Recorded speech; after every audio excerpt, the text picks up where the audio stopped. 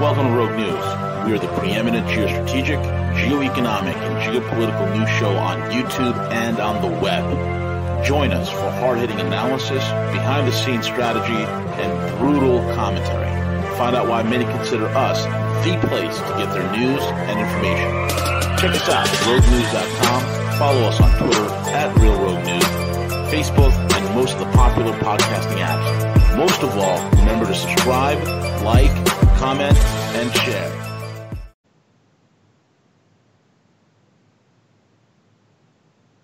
All right. Good day, everyone. This is CJ, and very excited to be delivering another edition of Hanging with Harley, Harley Slinger of LaRouche Pack, and also the Schiller Institute. Here at Rogue, we're very thankful for all the wonderful work that Harley does and the information that comes out from the organizations that he works with. So let's jump right into it. Harley, how are you doing today, sir? Oh, I'm doing fine. Doing great. Excellent. Very good. Well, lots of happening, Harley, and I think it's very important right now for Americans to focus on what is happening. We are witnessing what is being played out as far as a coup attempt on the administration. And it's very troubling, Harley. I don't, in my lifetime, I've never witnessed anything like this before. Well, I'm a little older than you, and it hasn't been anything like this in my lifetime either. So, what we should probably start with are some things that people know about, but then I want to brief people on some things that I'm sure most people don't know about, which are equally important in getting a sense of why we have this unprecedented attack on the president and the U.S. Constitution. Just to start with, people know what they know about. You have the Bob Woodward book. Woodward is a known entity. He's been a faker for many years. He's been a special source of leaks from the intelligence community. This goes back to the famous Deep Throat, the top FBI agent who leaked the story to him as they were pulling the coup against Nixon in Watergate. And look, Nixon's not my favorite guy, but what happened with Watergate? It was a bungled burglary probably set up by the CIA. Nixon was advised to do a cover-up. Then some of the people who advised him turned on him or may have been against him from the beginning. You had the shadowy presence of George H.W. Bush in there, people like Kissinger, and it was a coup. And it was a coup run through the Washington Post and Bob Woodward. And now we see Woodward in a repeat performance with his new book on Trump, which is based on this typical reporting style, which is this idea that he's done hundreds of background interviews in which he promises the people who talk to him anonymity. And so we have to take his word for it that he talked to people who sat in on meetings with top officials who blabbed about what an imbecile Trump is, how stupid he is, how dangerous he is. He doesn't have quotes from interviews from the people like Mattis or Kelly, but from people who claim to have been there when these quotes were made. This is what Mattis called a unique form of Washington fiction. And I think what we're seeing is that Woodward probably did get a lot of these quotes from people who are part of the deep state. Then we also had on September 5th the anonymous op-ed in the New York Times, which I think Paul Craig Roberts might be onto something. He said he thinks it was the New York Times editorial board that wrote the op-ed, not someone in the administration. But if it was someone in the administration, it was a deep state plant who made the point in the op-ed, this is not the deep state speaking. These are loyal Republicans. And then what was the main issue? Trump has a preference for autocrats and dictators, referring to Kim Jong-un and Putin. Now, let's take a step back from that. In the last days, Kim Jong-un came out and said he intends to fulfill the denuclearization pledge during Trump's first term in office. Now, instead of celebrating that, the deep state types and the author of this op-ed, whoever he or she may be, say that Trump is coddling dictators. Well, do we want to have wars or not? The same thing, I was in the U.S. last week, CJ, and I had the misfortune of watching the wall-to-wall coverage of the burial of John McCain. And the same Democrats who jumped to John Brennan's defense were now crying crocodile tears over McCain. McCain was a warmonger. He and Brennan shared a commitment to regime change, whether it was working together with jihadists in Syria or with Nazis in Ukraine.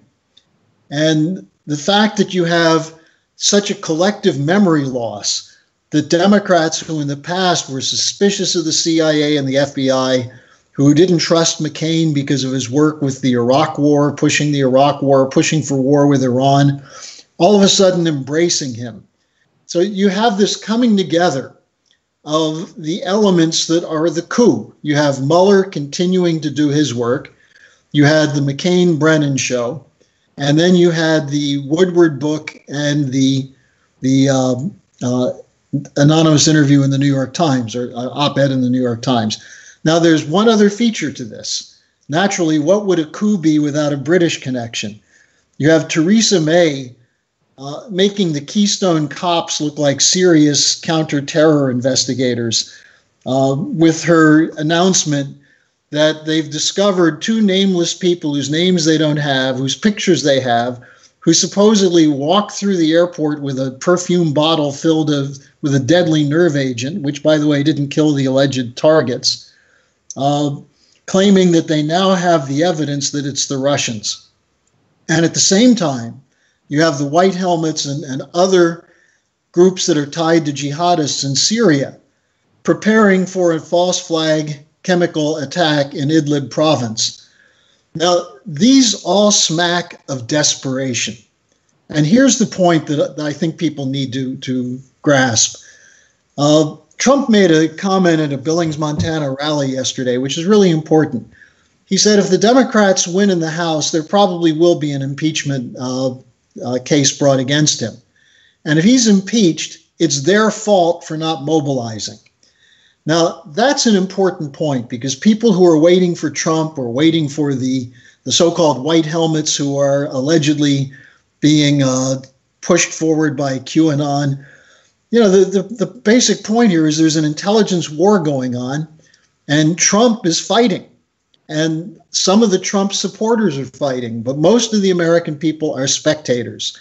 And then you have on the other side the Soros, Tom Steyer networks, Antifa, crazed environmentalists, and various gender groups who are in a complete lather trying to get rid of Trump and pushing policies that will lead us to war with Russia. So what Trump said about you have to go out and make this midterm election about whether you think I'm doing the right thing or not, that's the reality here. And it will be small margins that will determine the outcome of the vote on November 6th. But those small margins are crucial. And people who voted for Trump in 2016, people who don't trust the deep state, who don't like the Clinton, Obama, Bush networks, have a responsibility to go out and organize. And so just in terms of the dangers we face, I think it's very clear that the coup faction has been geared up and is on steroids right now because of their fear that the same dynamic that got Trump elected in 2016, that has gotten anti-establishment parties elected in Italy, in Austria, that was part of Brexit, that's in Hungary and Poland and elsewhere, that dynamic is still out there, waiting to be tapped. And it looks like Trump is going to tap it. And people who, whether you agree with everything Trump does or not, isn't the point. It's, I think this is one thing that people probably haven't heard, but a man named Willy Wimmer, former top defense official in the German defense ministry during the Kohl regime, did an interview a couple days ago. And he said, the deep state is going for war with Russia, and the Russians will not back down. So if Trump is removed, we will probably have a war in 2019 that will be the worst war we've ever had, and could possibly be a nuclear destruction of humanity. So that's what's at stake. Paul Craig Roberts basically said the same thing. So keep that in mind when you're complaining about Trump not doing this or not doing that, or when you're sitting there trying to decode these reports about who's part of the 300,000 sealed indictments. And instead, get off your ass and go out and mobilize as though your life depends on it, because it does. Very well said, Harley. I completely agree. It's we cannot be flat-footed going into these midterms, and people need to completely wake up. I completely agree with what you said, that it is time to mobilize, to bring forth, because we know what the deep state is wanting here. They're wanting to take control of the House or take control of the Senate, and we know what that's going to lead to.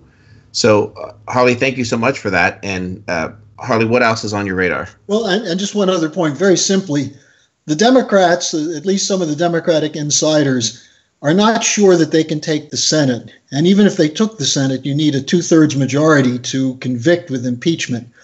What they're going for is, first of all, taking the House so they can take the committee chairmanships away from Republicans and put them in the hands of lunatics like Adam Schiff. So that instead of having Devin Nunes and Trey Gowdy and Jim Jordan and others running an offensive against the corrupt elements in the Justice Department, you would have the supporters of Comey and Mueller running those committees. Now, under those circumstances, they're going to use the Woodward book. They're going to use the old strategy of convincing weak Republicans or Bush Republicans to get rid of Trump. And so the impeachment scenario is real. And I take to heart what Paul Craig Roberts and Willy Wimmer said. If Trump is impeached, the greatest threat to the war, in other words, the greatest potential to stop war, would be removed. And so that in itself is crucial. Now, the other side of this is there are incredible things going on in the world that we can't lose sight of, that offer the potential, if we can get rid of Russiagate, for the United States to join with an emerging economic powerhouse that will ensure that we go into the next couple decades with the strongest economy the world has ever seen. And I'm referring to, in particular, what came out of this conference in Beijing this last week, which was almost given no coverage in the United States. There were 50 heads of state, that is 50 heads of state from African countries in Beijing, signing all kinds of bilateral and multilateral agreements with the Chinese, $60 billion worth of agreements over the next 3 years for high-speed rail, power plants, dams, schools, hospitals. And while this is going on, you have some of the naysayers writing in the Washington Post and the New York Times and the Economist saying China is launching a debt trap against African countries. Well, the African leaders addressed this in Beijing. The Nigerian president, the head of the African Union, they said this is no debt trap. The debt trap is what the old colonial powers did. They built up our debt while doing nothing but setting up the ability to extract our resources and take them out of our countries. And the only roads they built were inside their guarded or their gated enclaves. The African governments are saying, we want this. This is something we're committed to. And if it works the way it's working so far, we'll be able to pay the debt because we're producing something as opposed to taking on debt merely to run governments that do nothing. So you have this operation going on in Africa. Now, at the same time, there was a very interesting development that was just reported yesterday, that the Indian government is no longer going to buy treasuries. They may be dumping their treasuries. What do you think they're buying? Gold.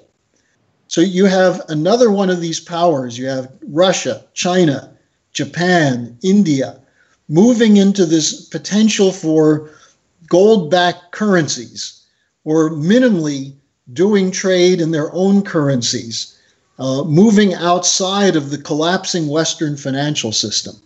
So if you have on the one side this development of an economic powerhouse based on advanced science and technology in infrastructure, advanced processes in manufacturing, going on not just in China, Russia, and elsewhere, but in Italy, in Greece, in Spain.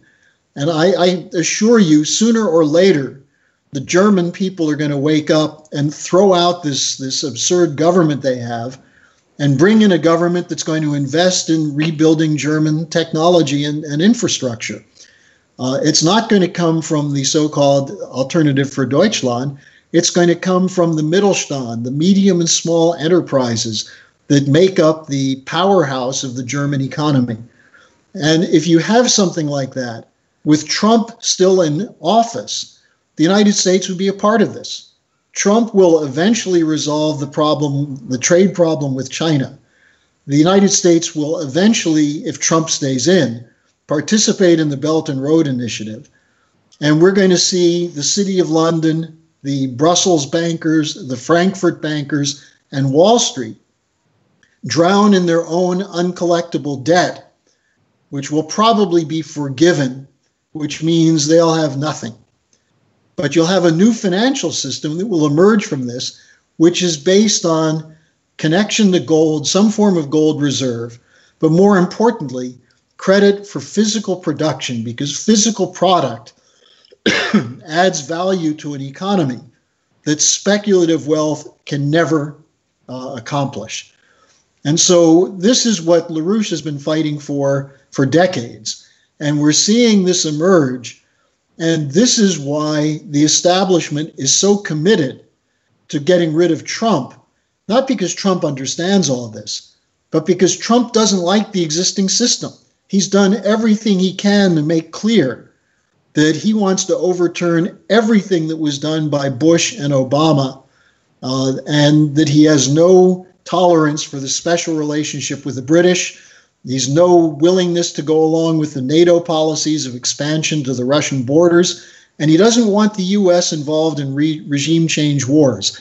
That is a revolution. Forget all the other things associated with Trump. If he does that and moves toward bilateral and multilateral agreements on trade, we'll be in a totally new ballgame. And it will be at the expense of the people who have run the world off the cliff. The globalists, the elites, whether they're the British banking networks, there's satrapies among the Zionists, the Saudis and others, the neocons, the neoliberals, they're finished. They've proven their incompetence. The only thing they can do is run coups and wars. And if we can beat them, if we can put together a global alliance centered around Russia, China, India, and the United States, it's the end of the private banking cartels, the end of central bank funny money policies. And this is what I think most of your listeners would like. So they ought to make sure they're studying these issues. We just put out a paper that's available on the Schiller Institute website, which refutes the argument that China is setting up a debt trap in Africa and goes through, in fact, what are the real principles of physical economics. So I think there's a lot of material out there that people can look at. I just wrote an article on the escalation of the Russiagate case, which I'd make available to anyone who sends me an email. Just send it to harleysch@gmail.com and I'll send it out to you. So I think it's a moment of great promise, but we can't be stuck with our heads in the sand or sitting on our couches commenting and whining and complaining, or complaining about Trump, complaining about the deep state. Let's get out there and beat the crap out of them. Very well said, Harley. Very well said. Harley, I wanted to ask in regards to most recent information regarding, Trump and to move forward with these additional $200 billion in China tariffs. What's driving that, Harley? Obviously, we know we have a pretty massive trade deficit, but obviously those are hindering the ability of the administration of making the economic ties, with China.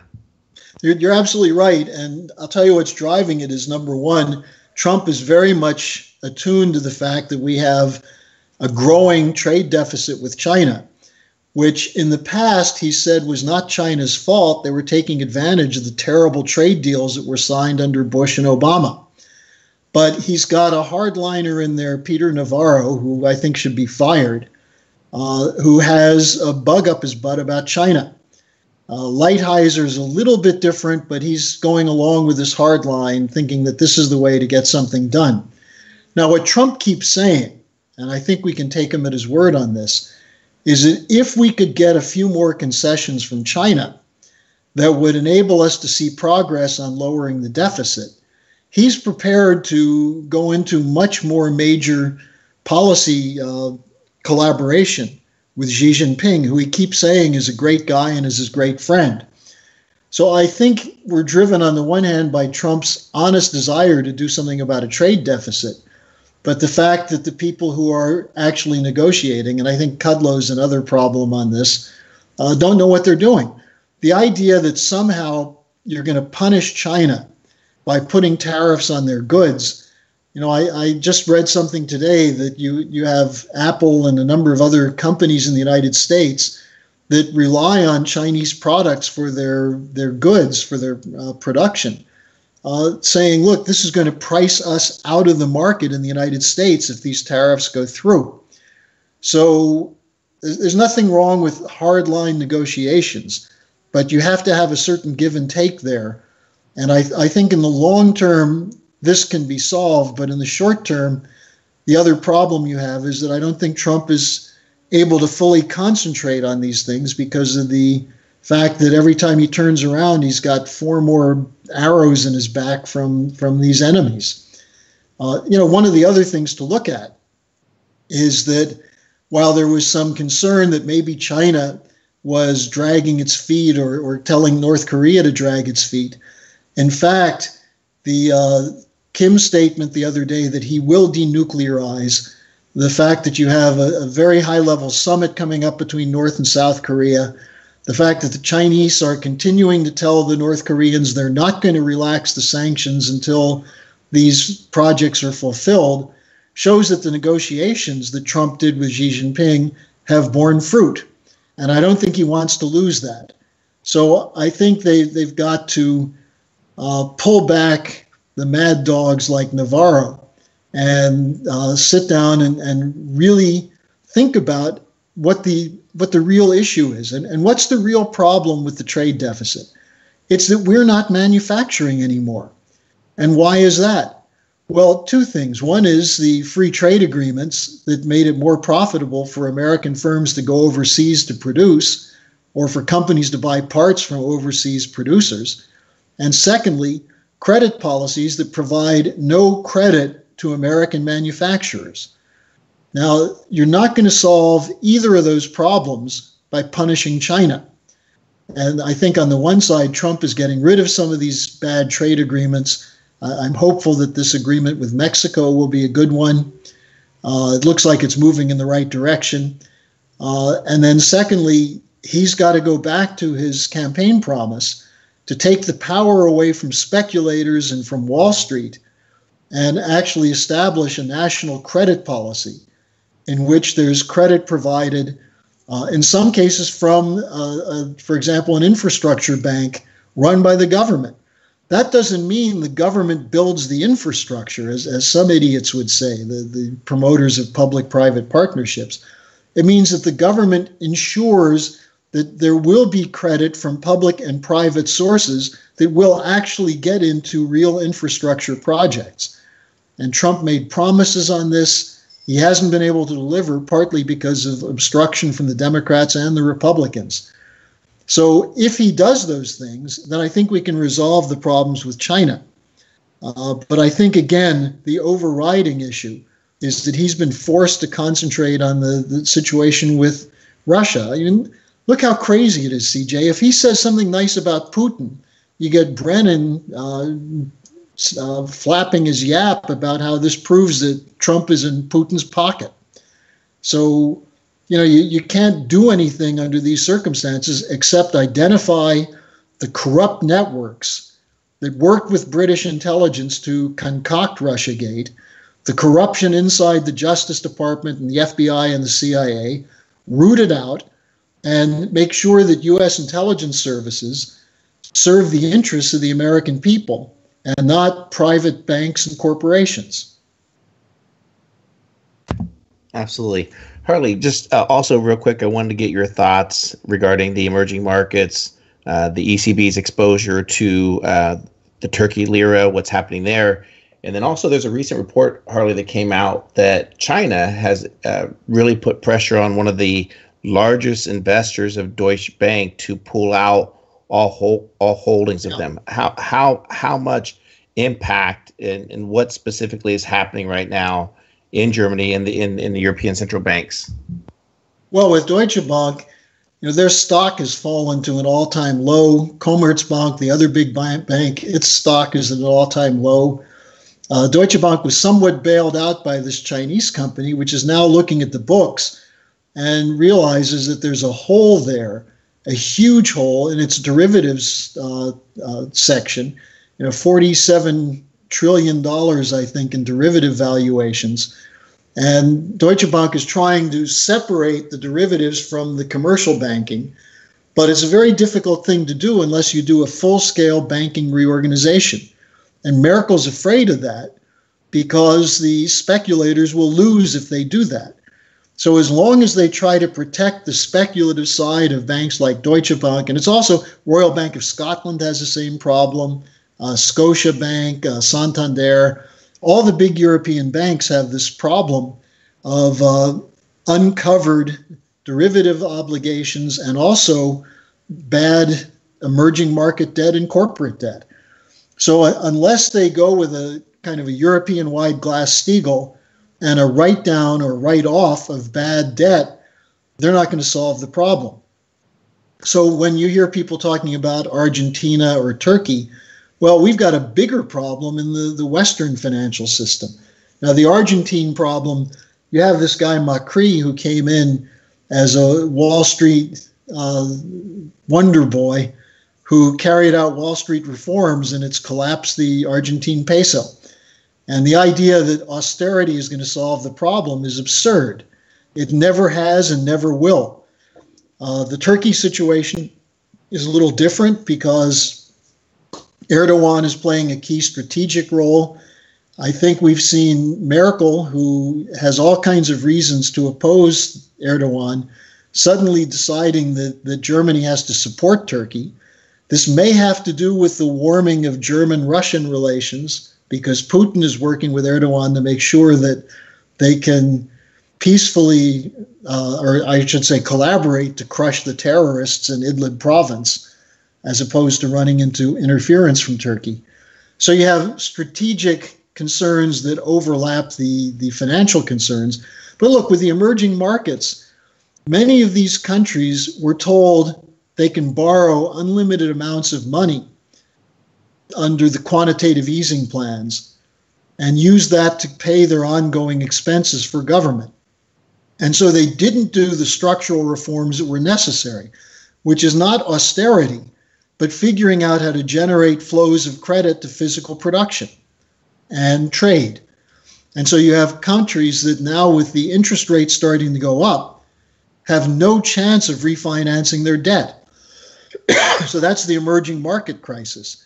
The only way to deal with this is to write off or write down some of this debt and reorganize the rest of it and figure out how to turn some of this credit flow into physical production and trade.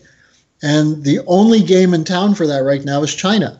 And you'll find that China is very active in South and Central America as well as in Africa. And also the Chinese are involved in Europe. But as the Deutsche Bank case shows, the Chinese are not going to give a blank check to European banks that are still incompetent and totally engaged in speculation. Right. Absolutely. Absolutely. Harley, any closing thoughts? And then please also share how our listeners can continue learning more about the Schiller Institute, about LaRouche PAC as well, please. Well, the two places to go are LaRouchePAC.com and SchillerInstitute.com. That's SCHILLER Institute.com. And also for my blog, excuse me, if people are interested in a link to that, or so you can get my recent articles, just send me an email at harleysch@gmail.com, and I'll get back to you. Okay, very good. Harley, thank you so much. Really appreciate it for our listeners. Please like, share, also subscribe. And thank you all for listening in. Harley, thank you once again for your time today. Really appreciate your insights. All right, CJ, talk to you next week. Take care. Thank you.